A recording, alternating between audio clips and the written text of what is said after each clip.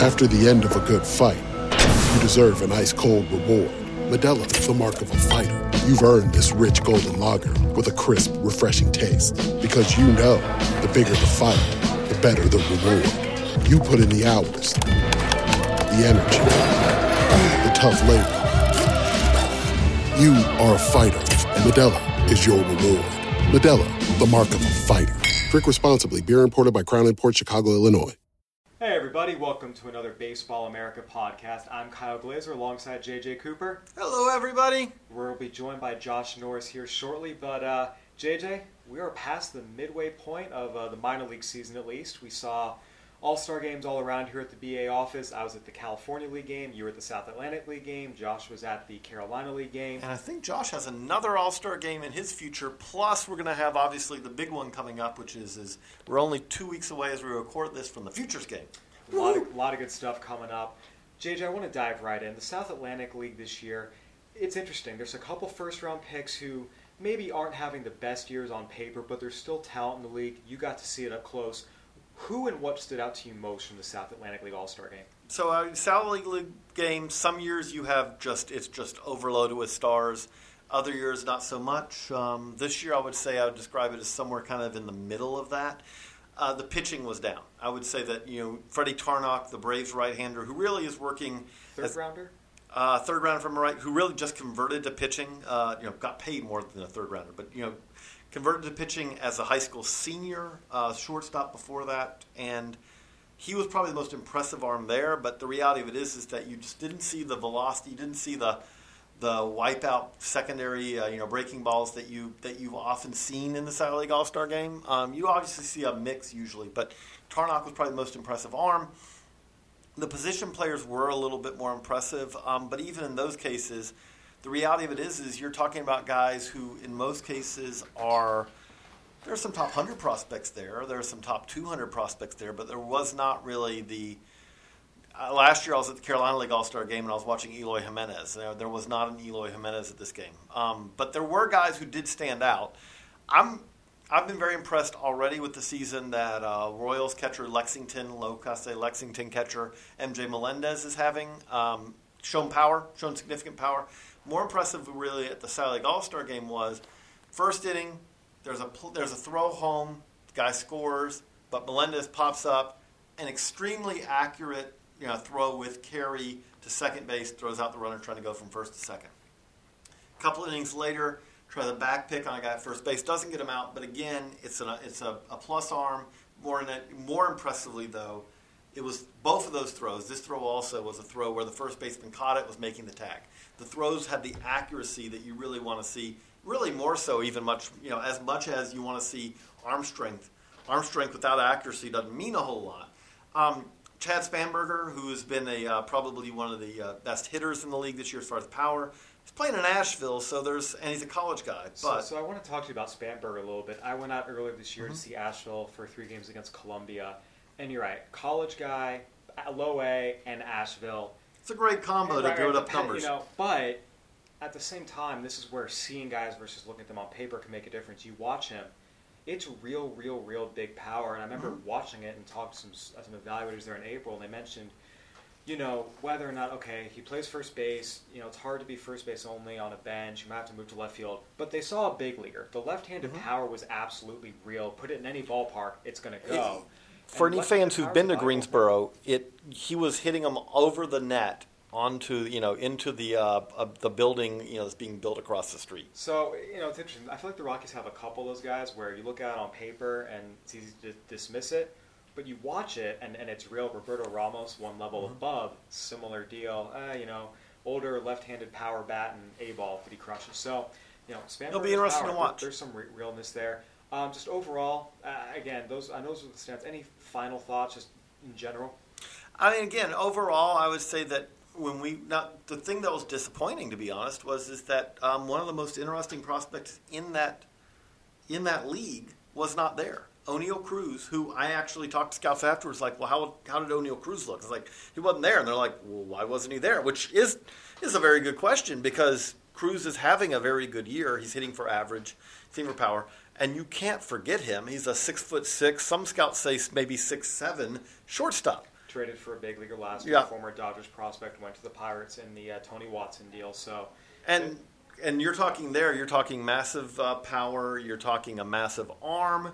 You're talking about surprising speed. I mean, the comps you get on his body are more like compared to twos and threes who play in the NBA, more so than comparing him to other shortstops, because he's not comparable to other shortstops because there are no shortstops. And again, no one really thinks he's going to play shortstop at 6'6" or more. It says something about his athleticism that he's even able to move well enough to do it as a professional at any level. Maybe he can play third base long term, and if not, he's an above-average runner. Right? He's got to slow down probably. He's 19 right now, but right field isn't out of the question by any stretch of the imagination, and he has the power to make that work. And again, strikeout rate's gotten better this year. There's a lot of things to like there. Again, long ways away. It's the Sally League All-Star Game. Everyone there is almost without fail a long way away, but it was fun to see it.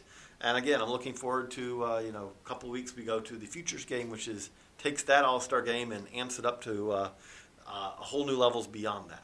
Absolutely. All right. Well, JJ, thank you so much for your insight. JJ's going to switch off now with Josh Norris, tag in, tag out situation as one of our posters here attacks me. Tom Eshelman and Justin Garza falling on. For those of you who have watched our Facebook Lives, you'll see really the great throwback poster of 70s style uniforms and hair. But Josh, you have been on the road a lot this year. You were at the Carolina League All-Star Game, one level above the South Atlantic League All-Stars.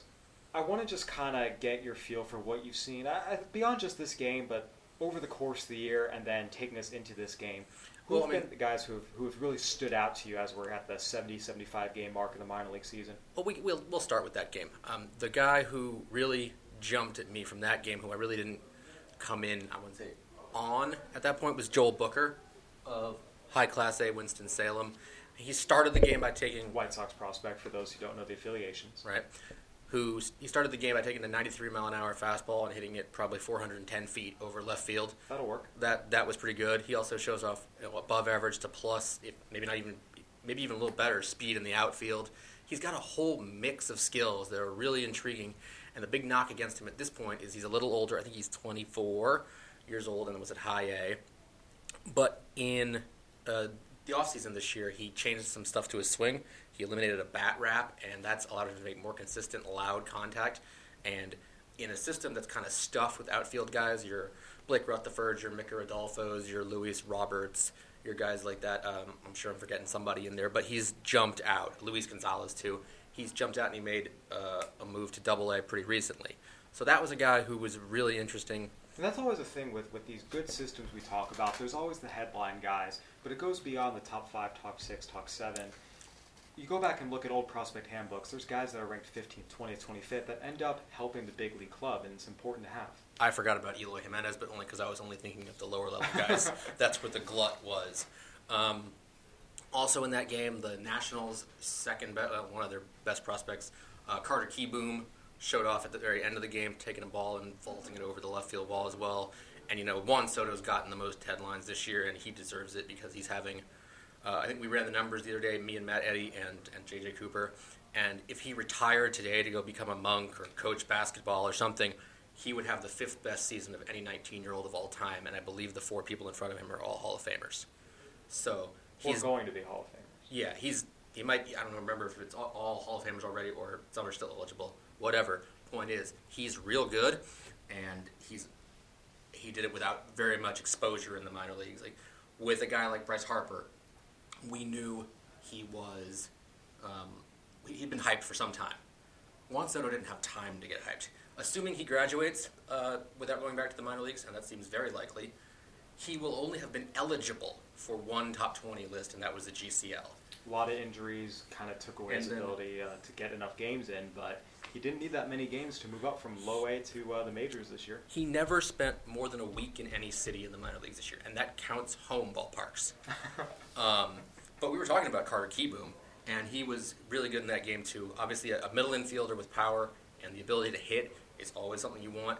And like I said, Soto's overshadowed him, but he's a guy who also had injury problems last year, who you should be paying attention to if you're a Nats fan. Yeah, those first-round high school infielders that kind of go the latter half of the first round. Sometimes don't get, the hypes of the guys who go top 5, top 10. And Q-Boom's interesting because you're right. He, there is pedigree there. His brother's a big leaguer. He's been good. His other brother played at Clemson. We've really seen him shoot up, and it's kind of, to me, it follows a similar parallel. Another back of the first round prep shortstop who, for different reasons, we knew he might have it, might be okay, but he's really taken the level this year. Is Gavin Lux, who I was out and seeing in the California League.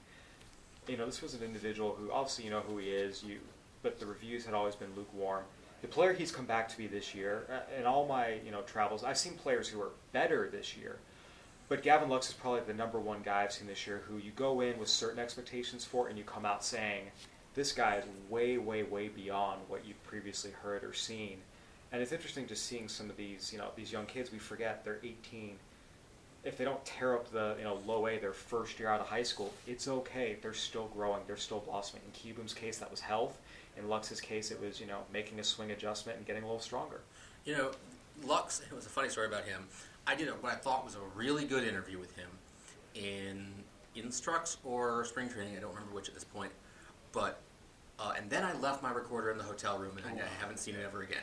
So we never got to do that story. But he came off as a really, really grounded, well-spoken kid who did not seem like a high schooler. And I would have loved to have written a story about him if I were as well-rounded or as mature as he is. And so you can go on baseballamerica.com right now. I did a sit-down with him where the interview began about, his improvements on the field, and then you notice his tattoo, and you talk to him, and, he's playing with the memory of one of his high school friends who committed suicide. He has a tattoo to commemorate that, but he talked a lot about, helping keep him grounded, and, he does some work with suicide prevention back in his home state. I mean, you're right. It really stood out to you just his perspectives on everything. Baseball, life, were well beyond what most people have at age 20. And he's taken it to help him in the field. When he was struggling last year, he understands what real life and death is. It's not, 0 for 4 isn't the worst thing that can happen to you. You have that perspective, sadly. And you're right. You talk about someone who gets it. He's smart. He's mature. And he's grown so much on the field as well as off the field, and he's the leader of that Rancho Cucamonga team at age 20, and it's just really impressive to see. So I think, it's just interesting to see the young high school kids, again, year 2, year 3 of their career. It's okay, everyone, if that first year in low A, it's not great for different reasons, and it's been impressive to see these two young players in Q-Boom and Lux blossom. We put out our midseason top 100 today. Q-Boom shot up quite a ways. Lux is in it for the first time, and it's pretty consistent. It's not just our Lux. Speaking with evaluators, Q-Boom consistently comes up as that player, and then Lux as well. Talking to evaluators throughout the California League who'd seen him throughout this year, they felt he was the best position player prospect of the 4 teams in the South until Joe Adell arrived, who we can talk about a little later in this podcast. I got a comp on Mr. Adell this morning or yesterday. Torrey Hunter was a guy who came up. And that's not a bad little outcome. Not at all. I think the one for me that I actually thought a little more about was Vernon Wells. If you go back and look at their primes, and Angels fans aren't going to want to hear that because Vernon Wells was not very good for them.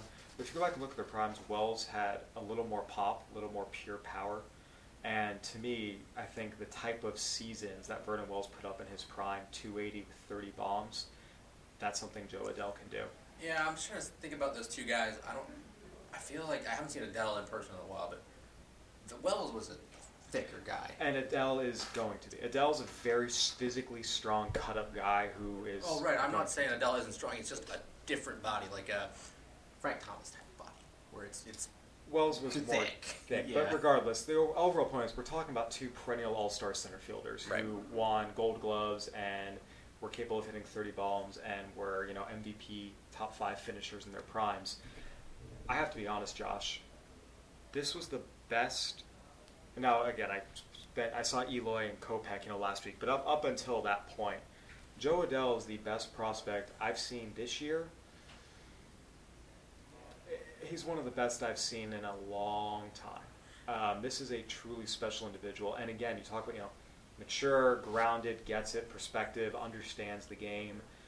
It's all there with him too. A year out of high school, the first rounder from the 2017 class to reach high A. He's hitting .340 with 10 bombs through 33 games, playing in a pitcher's park at Inland Empire. Yes, there are pitchers' parks in the Cal League. And everything works, obviously there's things to improve. Approach, swing path, just like any 19-year-old, there's little adjustments to be made.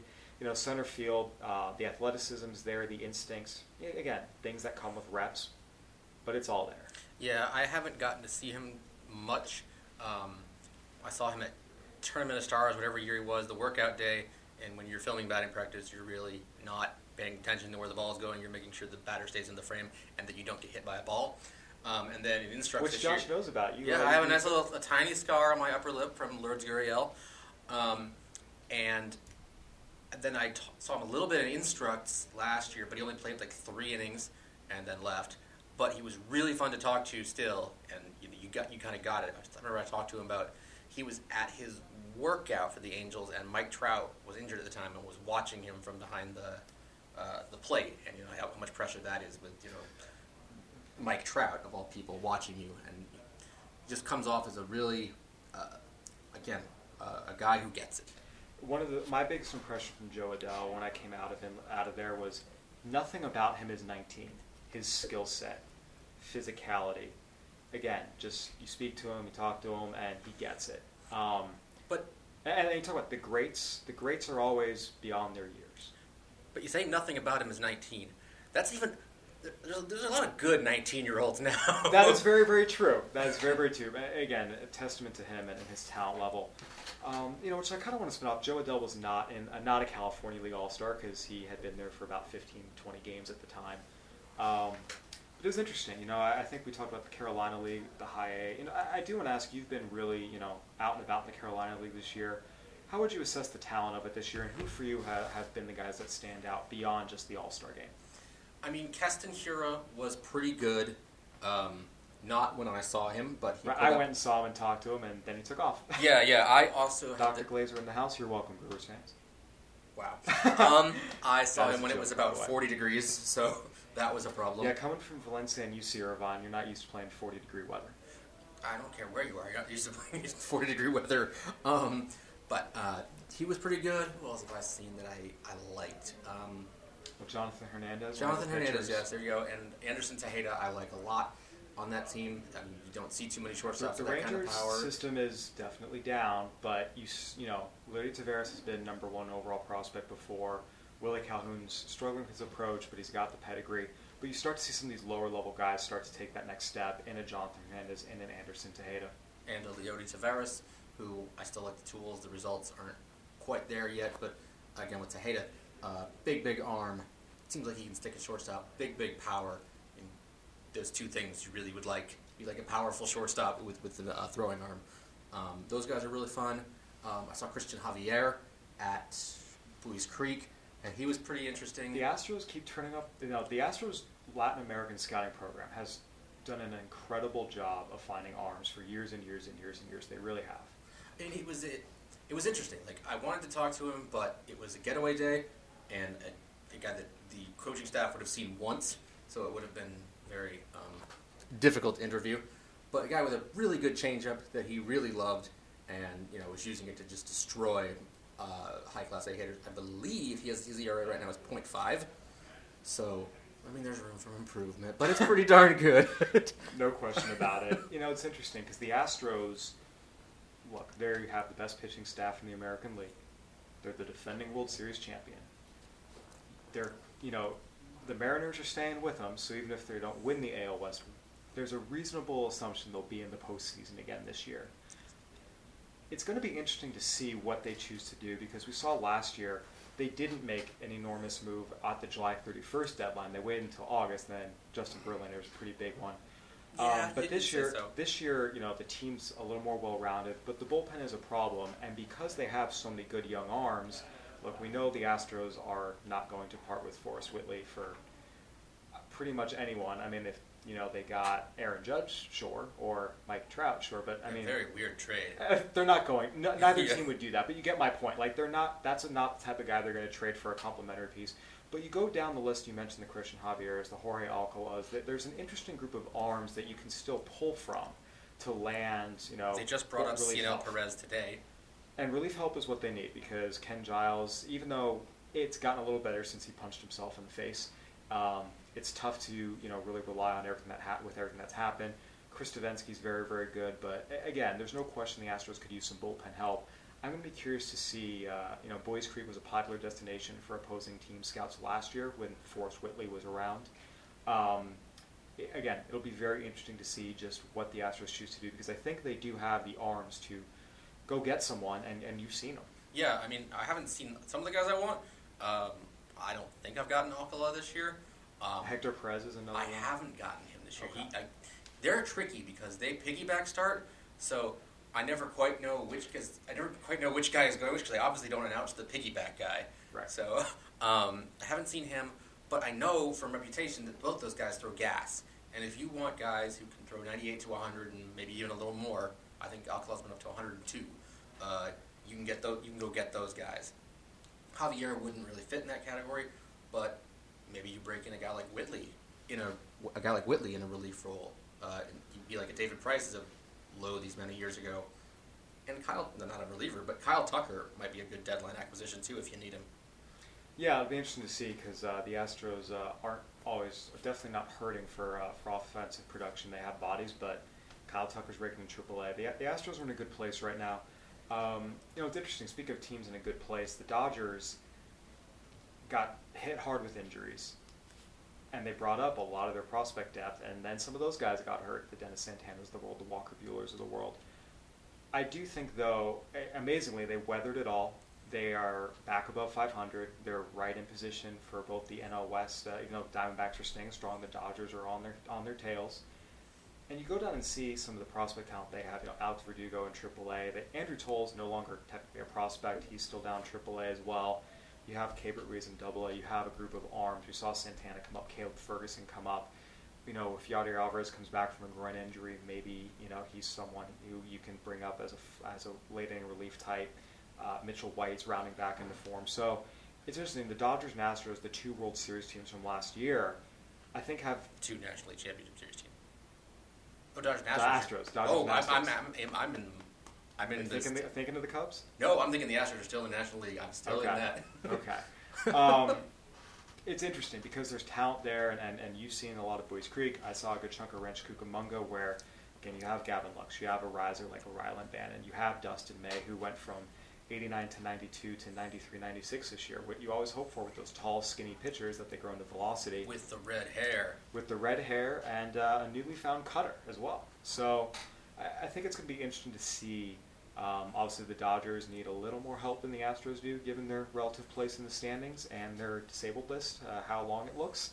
And obviously, Manny Machado has been rumored to the Dodgers. They have the pieces to do that if they want. In the past, they've been reluctant to shell out multiple top prospects, but 30-year anniversary in 1988. They're still sour after losing Game 7 last year.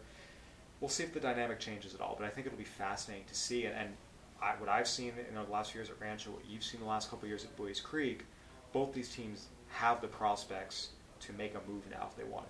Right. I mean, I think Whitley was the best pitcher I saw all last year, and I'm not sure it was close.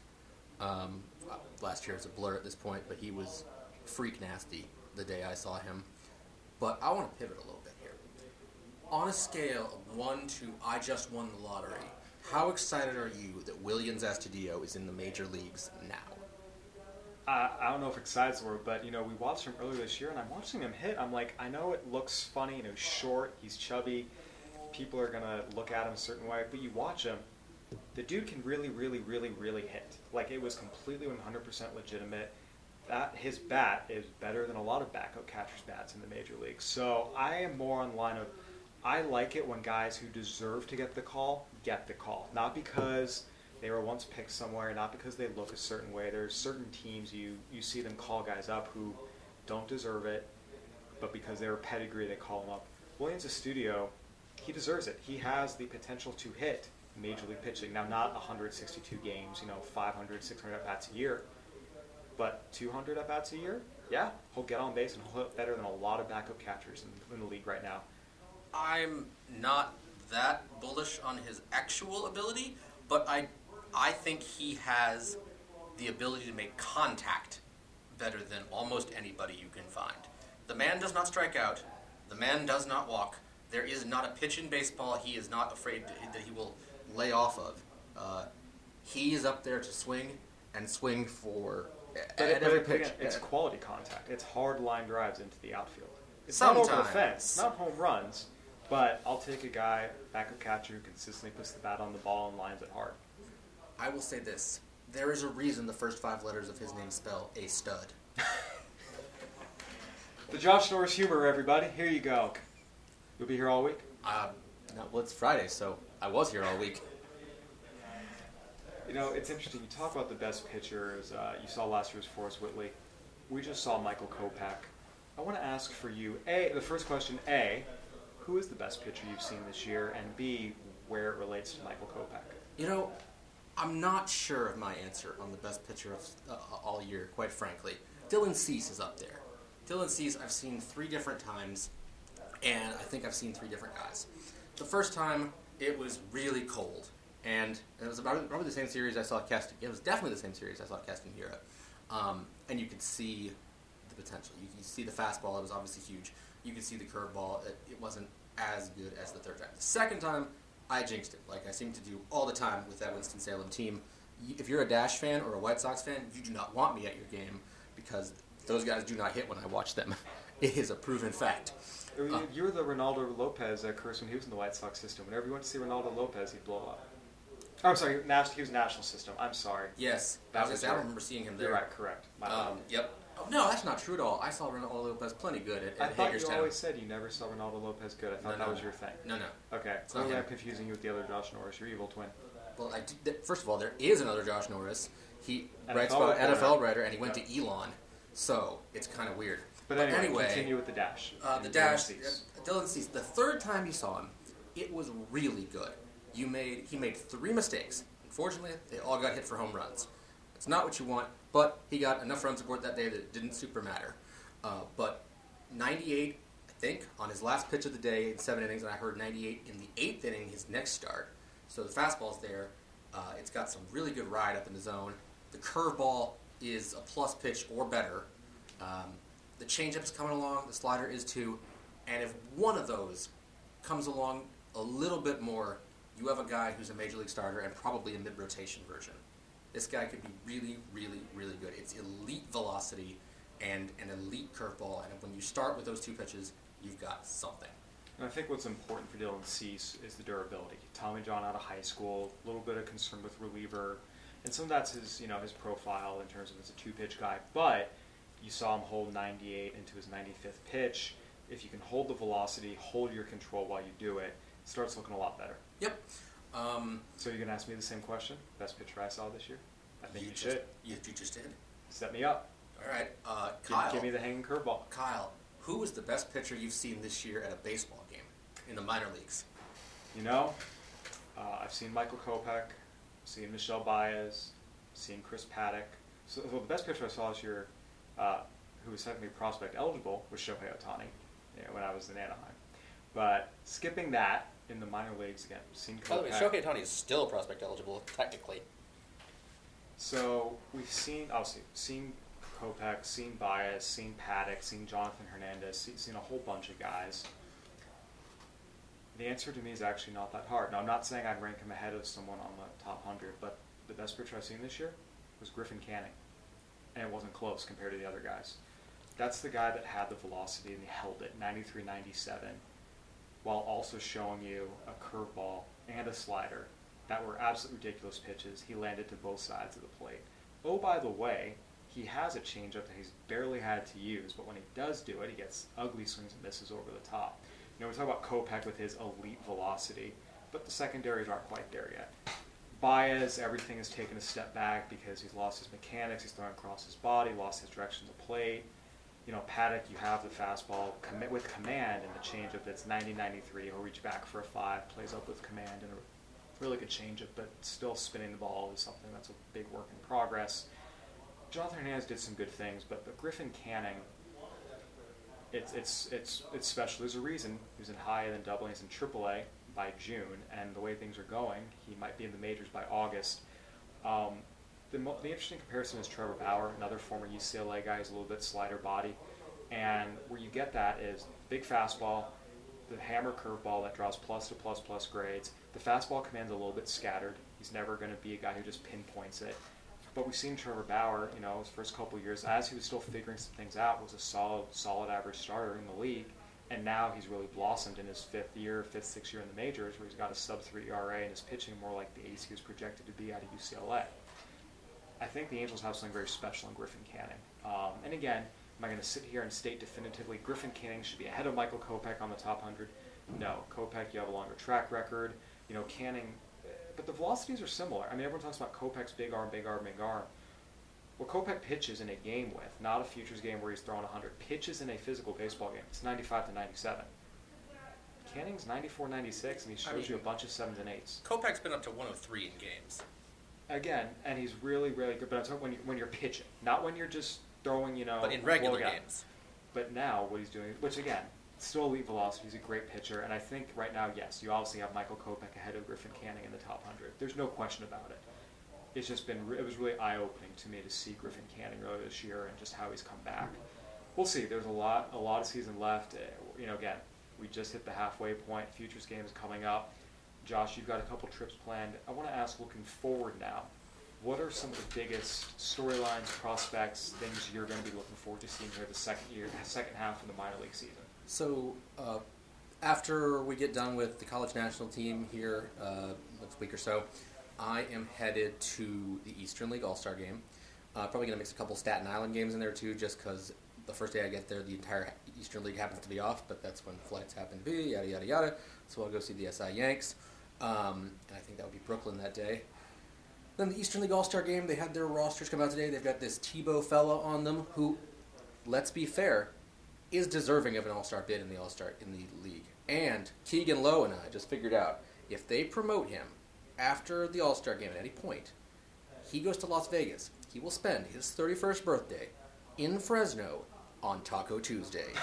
So he will get to play against the Fresno Tacos. Get ready right now, Fresno promotional team. You're one of the best in baseball for a reason. Start your engines. Anyway. Are you going to be flying in to Fresno for that one? No, California. I'm not allowed in California. What did you do in my home state? I can't say it on this podcast, but it was bad. Anyway, they have, who else is in that roster? We've got, I think, Ryan Mountcastle's on that roster. He's going to be interesting to see. I am blanking on a lot of guys on that roster, but I know Bo Bichette is on that roster. Kevin Biggio is on that roster. There's a guy who's interesting. He certainly doesn't get the ink that Bichette and Vladdy Guerrero Jr. Vladdy made it too, but he's not going to be able to play for obvious reasons. I'm interested to see injured knee for those who don't know. Right, Kevin Biggio will be there. Those guys will be interesting. And then from there we go to the Futures game, which those rosters will have some prospects on them, I imagine. Just a couple. And then from there we get the fun part. Then we go to find the next Futures gamers. We go to the Florida State League, and we go to the Gulf Coast League. And Lord knows what you find in the Gulf Coast League. High school first-rounders, dudes throwing 100 miles an hour, tool sheds. Guys coming fresh out from the DSL who were top international prospects a year or two ago. See the U.S. debut. Sure. Probably the Rays will probably have a bunch of their guys down there. In Port Charlotte, like your Matthew Liberators and guys like that. I want to see Brudzer Gratterall. I think I got that right, because I know he just got promoted to Fort Myers. Not Cedar Rapids, but Fort Myers, yes. And Matt Manning just got promoted to Lakeland, and as it happens when I get down there, Fort Myers is playing Lakeland, so that'll be fun. I want to see Jorge Guzman, who is in Bradenton, or he will be in Bradenton with his Jupiter team. There's some other guys in that Jupiter He started to turn around. He had more walks and strikeouts a lot of this year, but he's really, really clicked here over the last month or so. Yeah, and he's got obviously big velocity, and you want to see that. There's a couple other guys around the league who will be interesting too, but those are the three guys I'm really looking for. Oh, Alex Kirilloff on Fort Myers as well comes to mind. Jared Oliva on Bradenton is a guy I want to see. I'm sure there's other guys that I will come up with later who I want to see, but Florida is fun for me. I'll be on both coasts and probably up and down the West Coast over the course of a week, and I love the GCL more than most people do. You sit there, it's 1 p.m., you got a towel around your neck, and you're trying to find the biggest tool sheds on the field. And see the next guy. That's where you get a guy like Jonathan Loaiziga, who's up with the Yankees right now, in the middle of their rotation out of nowhere. That's where, I don't think it was the GCL. That's where I first saw Luis Severino in that kind of setting, and you could easily see he was pretty darn good.